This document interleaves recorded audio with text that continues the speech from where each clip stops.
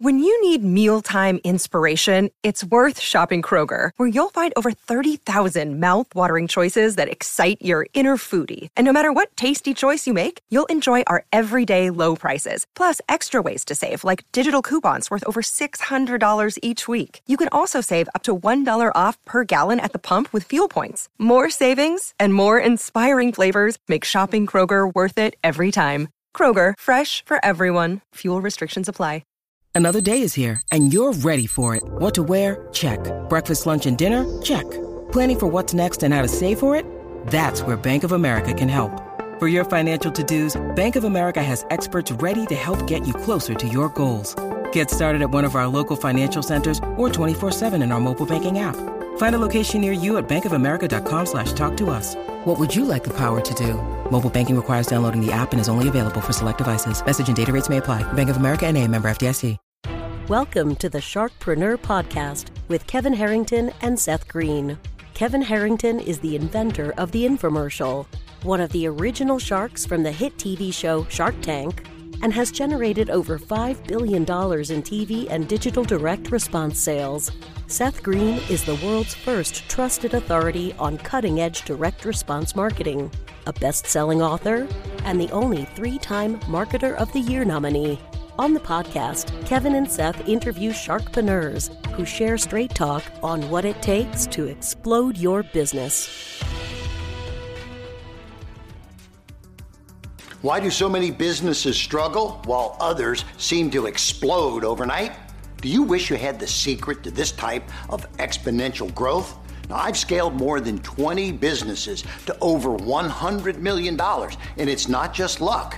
In my new book with Mark Timm, Mentor to Millions, you'll learn the repeatable framework I use in all my business ventures for massive success. Order at kevinmentor.com and get over $1,000 in bonuses. Head to kevinmentor.com. Welcome to the podcast. This is your host, Seth Green. Today, I've got the good fortune to be joined by Lowell Rickliffs, a SaaS veteran with experience selling and buying more than 30 businesses.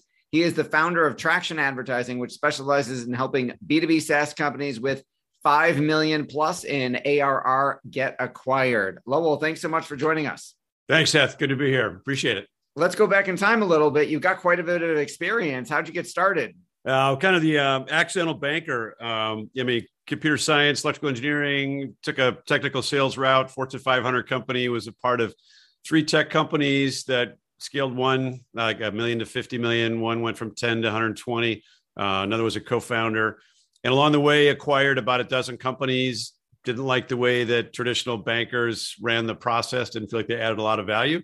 When it came time to sell a company that I'd co-founded, I thought there was a better way to do it, leveraging classic enterprise selling techniques. And we were successful, helped out an investor with another opportunity and decided there was an opportunity out there to do that, to help small B2B SaaS companies to get acquired, run a better process, get a better value, better fit. That makes a lot of sense. Let's dive into that a little deeper. So who is an ideal, because not every SaaS company is an ideal client for you. How do you determine who's a good fit for your process? It starts with size. Typically 5 to 10 million in ARR is kind of the sweet spot. B2B SaaS is kind of our core. We do some B2C. We've done a couple marketplaces.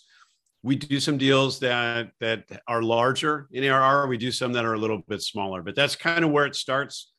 Typically are break even or better. We don't do a lot of companies that burn cash. They're typically linear growth companies with exponential growth. I would advise them not to sell because it will be worth more sooner than later. That's probably the simplest metric. Okay. And what are some of the biggest mistakes, most common mistakes those companies are making?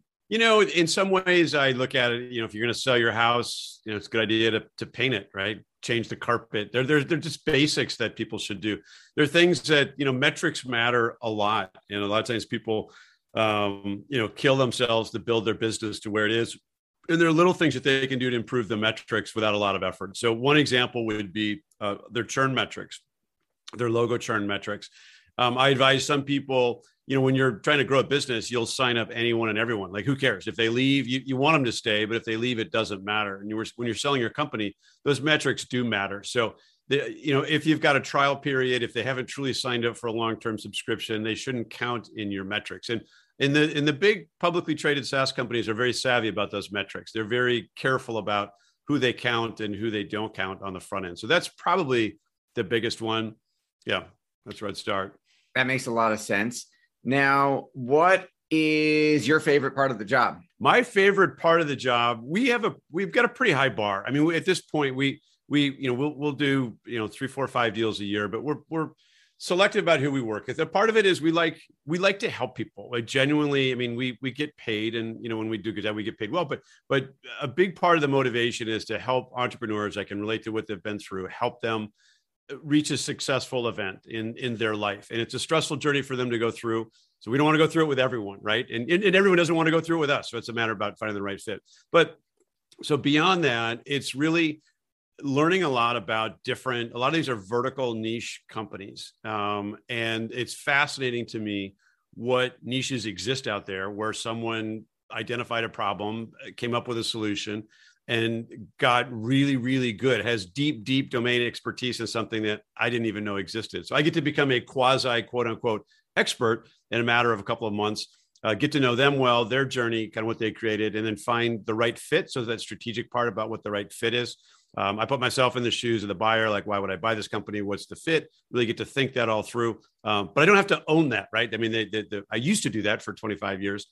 And then finding the right fit, being the matchmaker. But really, the intellectual curiosity of learning about these new and interesting and unique businesses that continue to pop up almost every week. How do you find the buyers that end up acquiring the companies?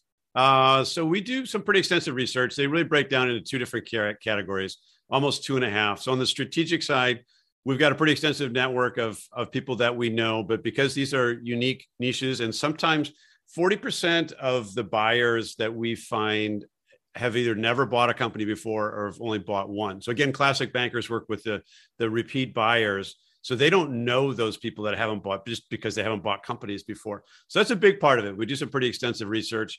We look a lot through different associations. Sometimes there's guidance from the seller themselves, but we've got access to some pretty good data. And then, like I said, we put ourselves in the position, we'll create segments of why would I buy this company? Is it product extension, geographic extension? And then on the financial side, the companies that we buy are typically added on to platform companies that are PE backed. So those are a PE-backed strategic. It's a real company. It's like a strategic, but they've got, dad's got a checkbook, the private equity firm, and they're actively and aggressively looking to add on new companies. And their job is to buy more companies. So we know the SaaS buyers well on the private equity side, and then the platforms that they work with. Now, if you're only doing a handful of companies a year, obviously you're really, really selective. How do the companies themselves that want to get acquired, how do they find you? A lot of it is word of mouth. So in the SaaS, particularly like the B2B SaaS area, we've got some recognition. We've been at this for 6 years, but particularly when we've had success, we work hard to make our clients really happy, and they tend to spread the word. So they're our biggest advocates that people will reach out to them when a deal closes, and if they're thinking, they say you should talk to these guys. That's a part of it. We do have a very inconsistent newsletter that we send out periodically, and I do a lot of mentoring. Like I said, I enjoy working with startups. So I worked on helping out a startup that has like almost no revenue this morning. Help them with their pitch deck. It's fun to do. So I do a lot of volunteer work, and the large part of what we do is just for free, gratis work for mentors, just trying to help people be successful. You've had so much success, not only in your own career, but also for your clients. What's your biggest challenge now? This sounds arrogant. I mean, saying no. I mean, right now I get excited when I meet a new entrepreneur and they're in an interesting space and it just looks like a fun project, but just making sure we don't take on too much. I spent most of my career scaling companies. I'm just wired that way. If we can do it once, how do we do it 10 times? How do we do it 100? How do we do 1,000? How do we do global domination? How do we touch every single potential buyer that's out there?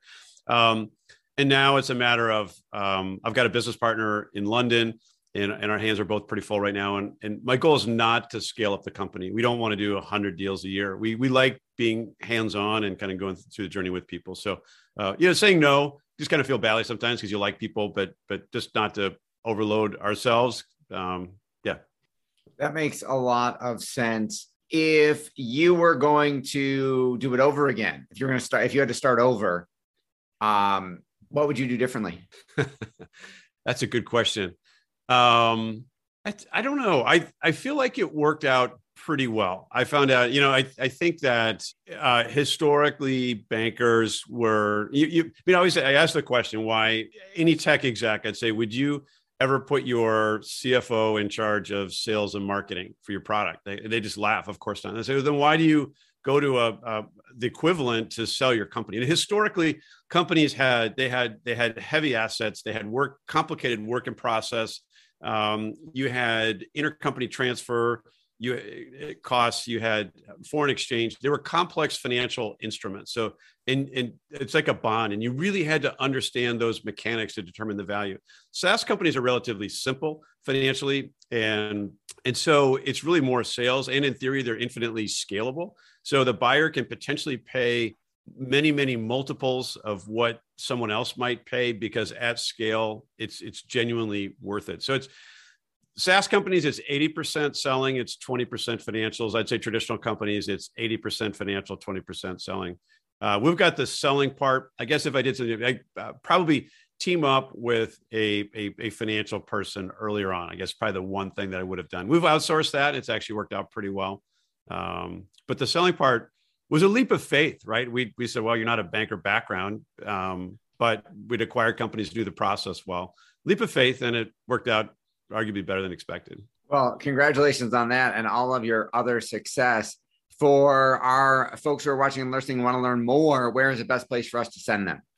You can shoot me an email, Lowell, Lowell, at tractionadvising.com, or check us out on our website, www.tractionadvising.com. And there's some interesting info in there as well, but always happy to chat with people.